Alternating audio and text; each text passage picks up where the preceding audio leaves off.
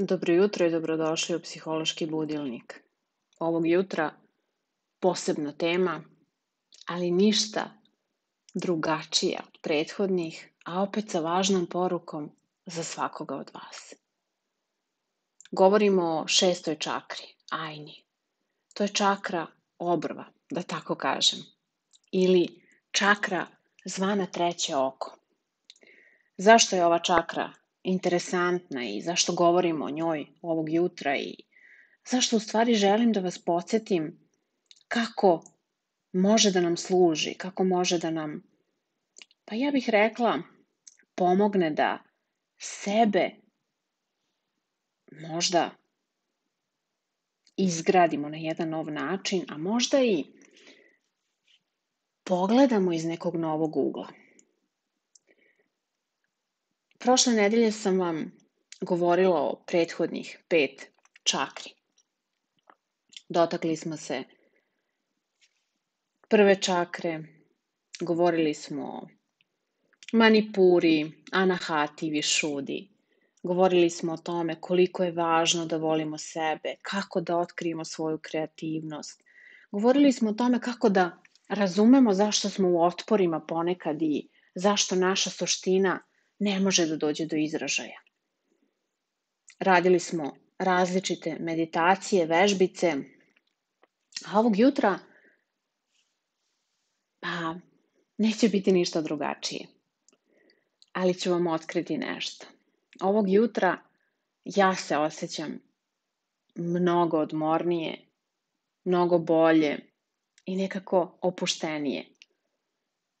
I možda je to razlog što je baš ovog jutra došao red na šestu čakru, odnosno na naše treće oko. Ja sam u prethodnoj nedelji realizovala mnogo toga, ostavila iza sebe neke velike avanture koje su mi donele mnogo, ja bih rekla, mene same i baš sam ponosna na sebe. Nadam se da ste i vi ovog jutra ponosni na sebe. Ponedeljak je.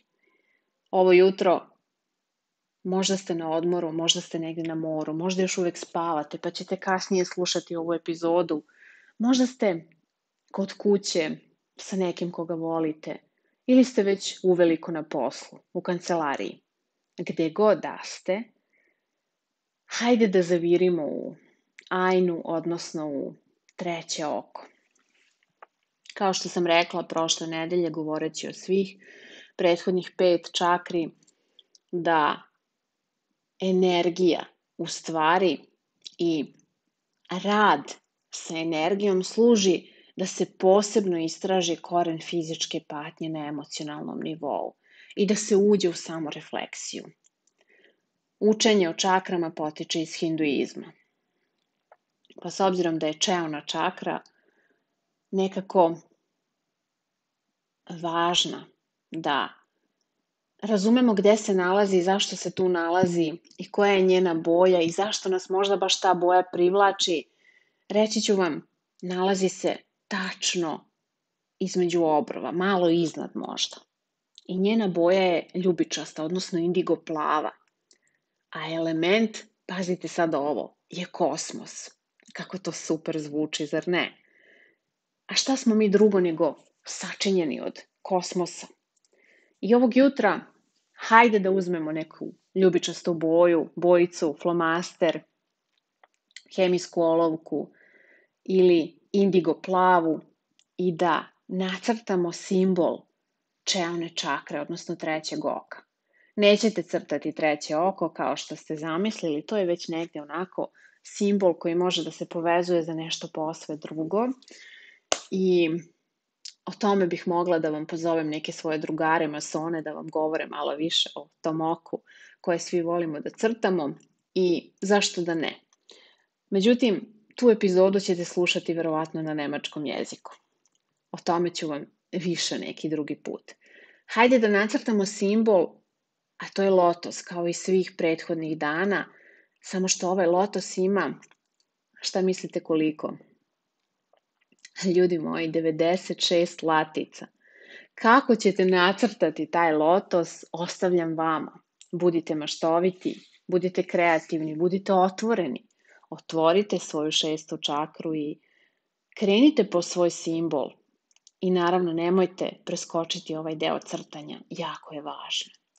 Mantra koja se koristi kod šeste čakre, odnosno trećeg oka, jeste u stvari Om ili Aum.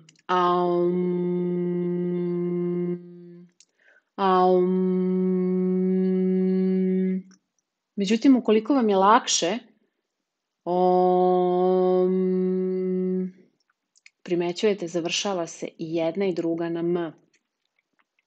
Naravno, imate psihološki budilnik sa Majom. Nije ni čudo što se ova mantra završava na M. Šalim se, naravno.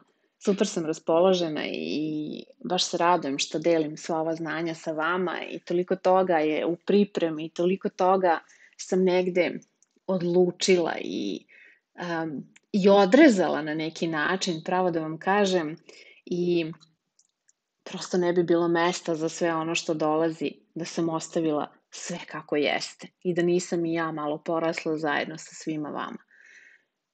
Hajde da vidimo koje je to drago kamenje koje možete da nosite, da se okitite, da uzmete, da držite u ruci dok meditirate, da nosite u obliku nakita dok šećkate negde po nekoj lepoj plaži ili ispijate kafu u nekom svom omiljenom kafiću ili na lokalnoj plaži, u lokalnom štrandu, što bi rekli. To je plavi safir, tu je i opal, plavi turmalin, tanzanit i lapis lazuli. Naravno, svi su nekako plavkasti ili onako beličasto plavi i vrlo su dragoceni u energetskom radu. I ja vas pozivam da odaberete jedan. Nemojte preterivati, nemojte baš svaki kamen da nosite na sebi i birajte kada koji nosite i osjećajte intuitivno, birajte intuitivno. I dok nosite svoj kamen, razmislite o eteričnim uljima. Koja su to eterična ulja? Naravno i ovog puta u ovoj epizodi skrenut ću vam pažnju da negujete svoju kožu, da pazite na svoju kožu, jer naravno ona je tu da vas štiti, pa nemojte da je zatrpavate eteričnim uljima, koliko god da su zdrava, ako preteramo neće biti zdrava i bit će vrlo štetna po nas. Evo koja su to eterična ulja, to je eterično ulje ljubičice i limunske trave. Ljubičica je više za zimu, ukoliko želite da radite na šestoj čakri, odnosno ajni. Međutim, ukoliko vam prija, vi možete i preko leta. Dok preko leta i u toplije dane limunska trava može jako lepo da vam osveži dane i da ulepša naravno vašu vizualizaciju, meditaciju, rad na sebi, energetski rad, isceljenje, a samim tim i neke druge procese, bez obzira da li pripremate ispite ili ste završili sa svojim ispitima kao ja ili ste negde u stvari u nekom važnom projektu koji je baš onako od značaja za vas. Probajte da pomirišite limunsku travu ili da onako malo nakapate. Jedna kap je sasvim dovoljna, verujte mi, ali reći ću vam sada gde da nakapate. Predeo između obrva. Jedna kapljica je sasvim dovoljna. Ne na dlanove, ne na timus tačku, odnosno između grudi, ne na potiljak. Molim vas, ne na zglobove. Ovog puta na treće oko, naravno. Koja je to tema koja se vezuje za ovu čakru i zašto je ta tema važna? Tema je intuicija, veza sa suptilnim i nadprirodnim, pamćenje takođe, koliko smo u stanju da zapamtimo neke situacije, događaje, nešto što nam je neko nekada rekao, nešto što smo doživeli, snovi takođe. ja bih rekla mentalna jasnoća.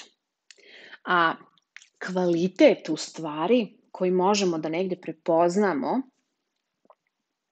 ja bih rekla da ih ima više. Izdvojit ću neke koji meni onako iskaču. To su znanje, mudrost, spoznaja, samospoznaja i mašta. Kada je nekome otvorena šesta čakra, odnosno treće oko, odnosno čeona čakra, odnosno AJNA, kako god želite da zovete, mi primećujemo da je on nekako otvoren za znanje, da lako usvaja nova znanja, da šakom i kapom deli znanja i da ne osjeća da će neko nešto da mu ukrade, nego prosto osjeća da će da obogati druge ljude ako im da više. I nekako je mudar za sebe, ali i za svet oko sebe. I nekako dolazi lako do spoznaja, do uvida i mašta mu radi non stop. Pa eto, ako ste se prepoznali, mnogo mi je drago zbog vas. Međutim, ako niste, može se desiti da je vaša šesta čakra blokirana, odnosno treće oko blokirano.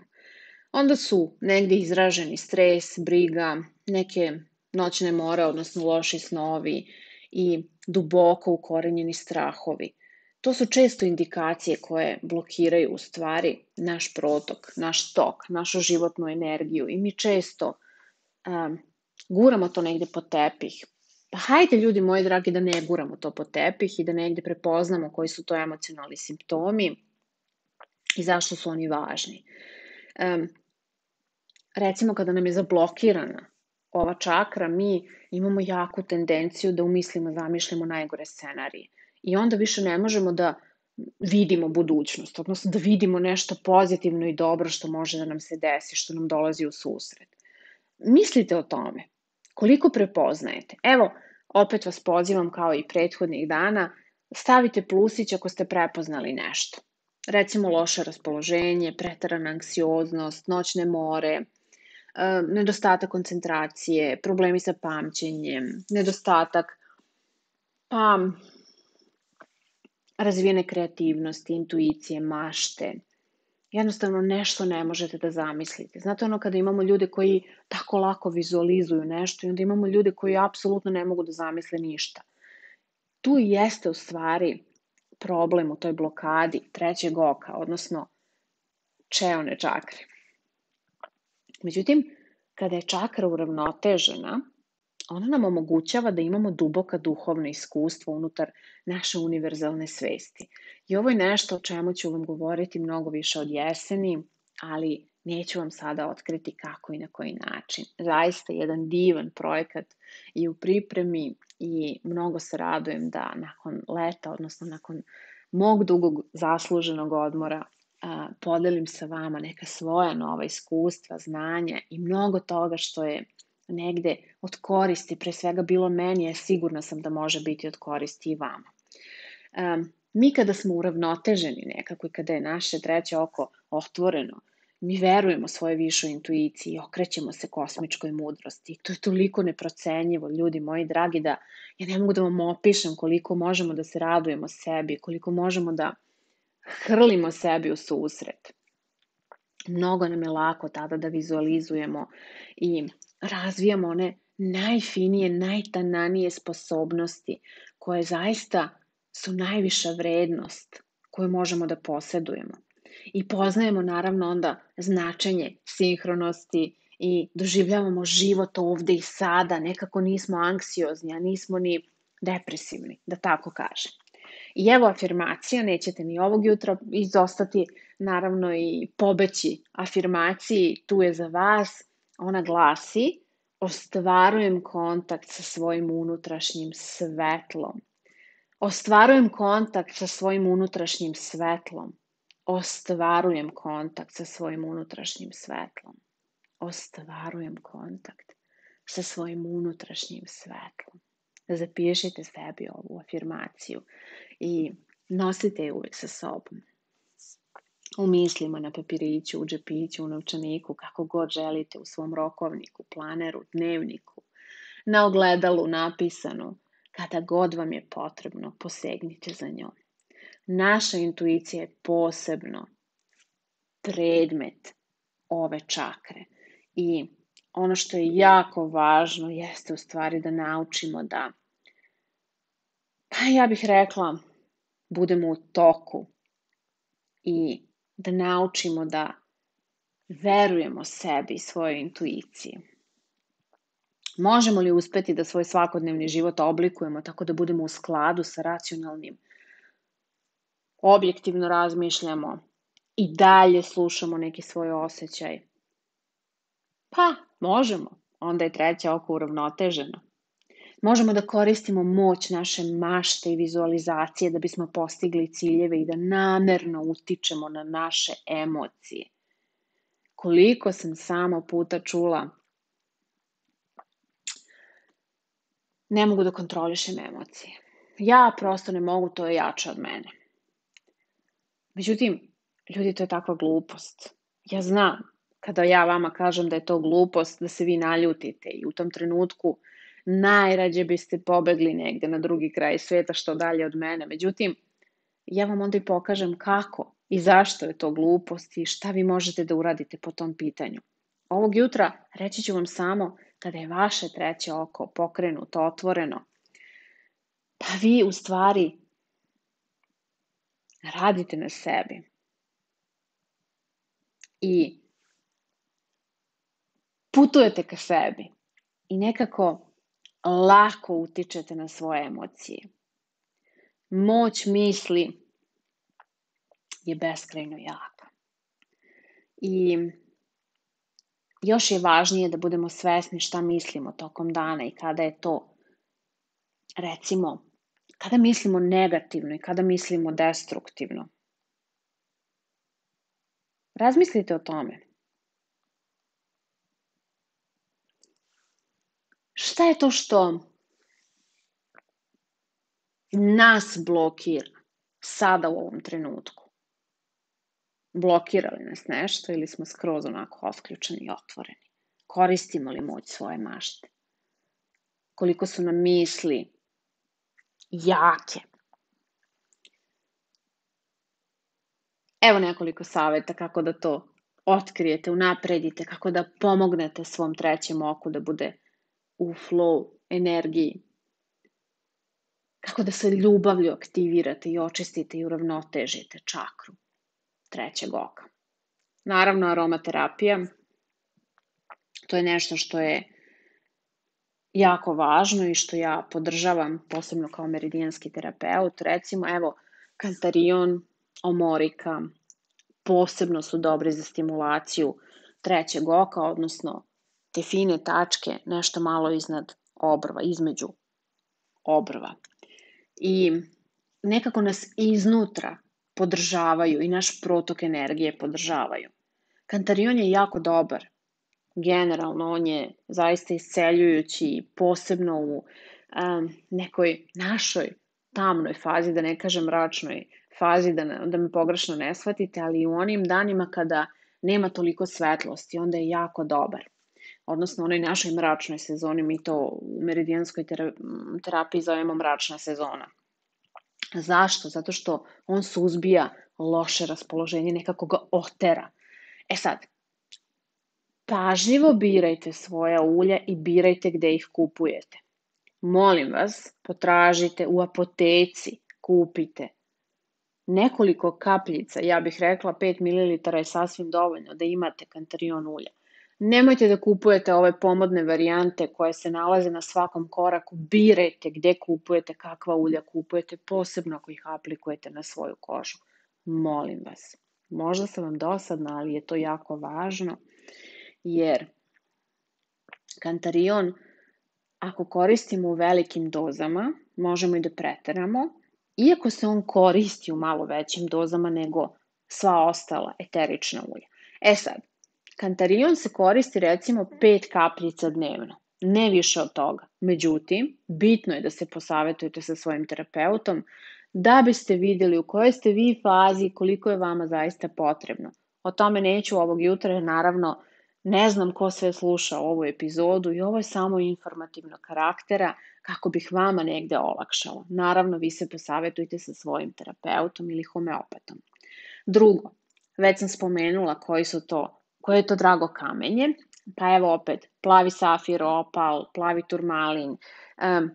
Birajte intuicijom prilikom kupovine i odabira. U osnovi možete paziti na vaše kamenje tako što ćete ga negovati, prazniti na sunčevoj energiji, puniti takođe na sunčevoj energiji, mesečevoj energiji i birajte kamenje u ovom slučaju po boji, ljubičasta ili tamno plava ukoliko vam je cilj treće oko.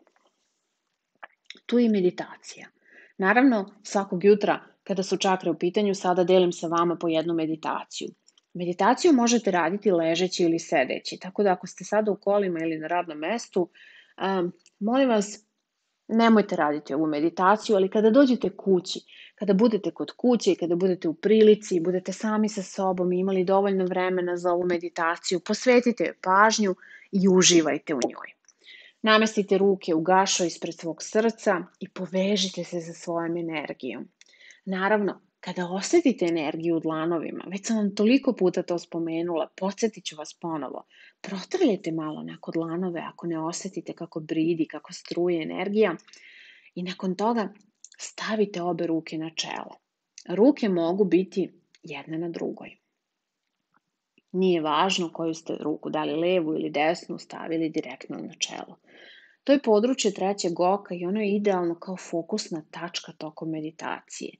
I sad, zamislite sebe da se svojim očima mentalno fokusirate na ovo područje. Možda opažate boju ili ste uronili u neki svet fantazije. Šta god da je to, u redu je. Duboko dišite i izdišite lagano, smireno. I dozvolite sebi da se pojave sve slike koje žele da se pojave, da se prikažu, da vam dođu. I nemojte vršiti pritisak na sebe i ne osuđujte sebe, šta god da se dešava u tom trenutku. I nemojte odustajati ako vam je izazovno i ako vam je teško. Kada otkrijete da vam se negde onako pokreće, vratite fokus na dah. I završite meditaciju u znak zahvalnosti vama i vašoj energiji. Razmislite o onome što ste iskusili tokom meditacije. Kako se osjećate u poređenju sa prethodnim, sa onim početnim stanjem. I naravno nemojte zaboraviti, na ovoj meditaciji se možete vraćati kada god želite. U koje god doba dana i noći želite. I to nije sve. Ako biste me pitali koju asanu iz joge da uzmete za onaj put do više unutrašnje jasnoće, ja bih rekla svaka je dobra za aktiviranje ili balansiranje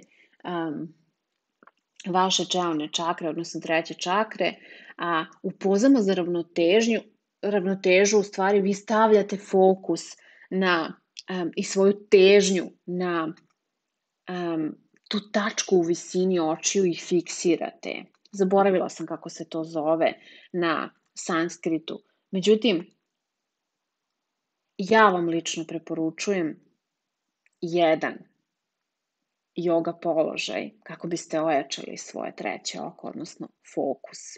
A to je Navasana brod. Ili nešto što se meni posebno dopada, to je poza deteta. Moj savjet za vas je nežno okrećite čelo s jedne na drugu stranu. Ako želite da saznate više o yoga položajima, kako i na koji način možete da praktikujete jogu, ja vas pozivam da posetite moj edukativni centar Impulse i da otkrijete kako možete individualno ili grupno da vežbate jogu sa našom saradnicom Binelom. Takođe, možete da iskusite sve ove varijante u programu u prirodi, na retreat programu, na tour coaching, kako god vam odgovara, da li je to u trajanju od 2 sata ili celodnevni program, seanse su vrlo negujuće, nežne, izazovne, ali potrebne za onaj povratak ka samome sebi. O ovome ću vam pričati malo kasnije u nekim narednim epizodama. Mnogo toga je, pa ja bih rekla, otključano I hvala našem trećem oku, hvala mom trećem oku što je protočno. Naravno, ja vam preporučujem da za sve ovo pronađete negde neki svoj prostor, da vam bude udobno. I šta god da radite po mogućstvu, neka to bude na nekom jastuku onako, za podršku, za meditaciju ili dok ste naslonjeni na zid. Evo još nešto. Recimo, dok meditirate, dok podstičete svoju maštu ili radite vežbe pranajame, neizmenično disanje. Ja vas pozivam da zaista imate neki oslonac i da nežno stavite desni kažiprst i srednji prst na treće oko. Dakle, ponovit ću. Desni kažiprst i srednji prst na treće oko. Duboko udahnite kroz obe nozdrve i potpuno izdahnite. Zatvorite desnu nozdrvu desnim palcem i udahnite kroz levu. I zastanite na trenutak, zadržite dah. I stavite prstenjak preko leve nozdrve. I uzmite palac sa desne i izdahnite kroz desno. Ostanite vi u nekom praznom hodu, kao na trenutak da pravite pauzu, svesnu pauzu pre nego što ponovo udahnete kroz desnu nozdrvu. Leva nozdrva vam je još uvek zatvorena. I ponovo na kratko pauzirajte. Zatim zatvorite desnu nozdrvu, otvorite levu i izdahnite kroz levu. Ovu tehniku disanja možete da ponavljate onoliko dugo koliko je vama udobno. Nemojte da preterujete, naravno. Ništa nije korisno ako je preterano. I uvek završite na levoj strani. Uvek je poslednji izdisaj kroz levu nozdrvu. Zatim, naravno, sklonite prste sa trećeg oka i nekoliko puta onako opušteno duboko udahnete kroz obe nozdrve da malo vratite fokus na svoju energiju i svoj dah. I nastavljate dalje sa svojim obavezama danom u svom ritmu. I pitate sebe kako se sada osjećam, šta mi je sada u ovom trenutku došlo, šta mi je potrebno. Zašto? Zato što naša intuicija kroz vizualizaciju, ekstrasenzornu percepciju, ljudi moji, kogniciju, donosi mnogo informacija kao na talasima i u stvari otvara kapije naše duše. Inače, treće oko, odnosno šesta čakra, AJNA se zove kapija u dušu, prolaz u dušu. Pa vi razmislite sada, ovog jutra, ove nedelje, kako ćete započeti ovu nedelju, da li ćete proći kroz kapiju u dušu i koliko ćete intenzivno povezati sebe sa svojim trećim okom. Ja vam želim puno uspeha u tome i naravno vidimo se sutra, odnosno slušamo se sutra u 7:05. I nemojte zaboraviti, isprobajte sve ono što podelim sa vama, a ako želite podelite svoje utiske i komentare, naravno ispod ove epizode. Radujem se da dobijem više informacija od vas i pozivam vas da posetite moju stranicu majavu.eu i da otkrijete šta se to novo kuva i koliko toga vam je dostupno. Hvala vam na vašem vremenu i želim vam divan dan i sjajan početak nedelje.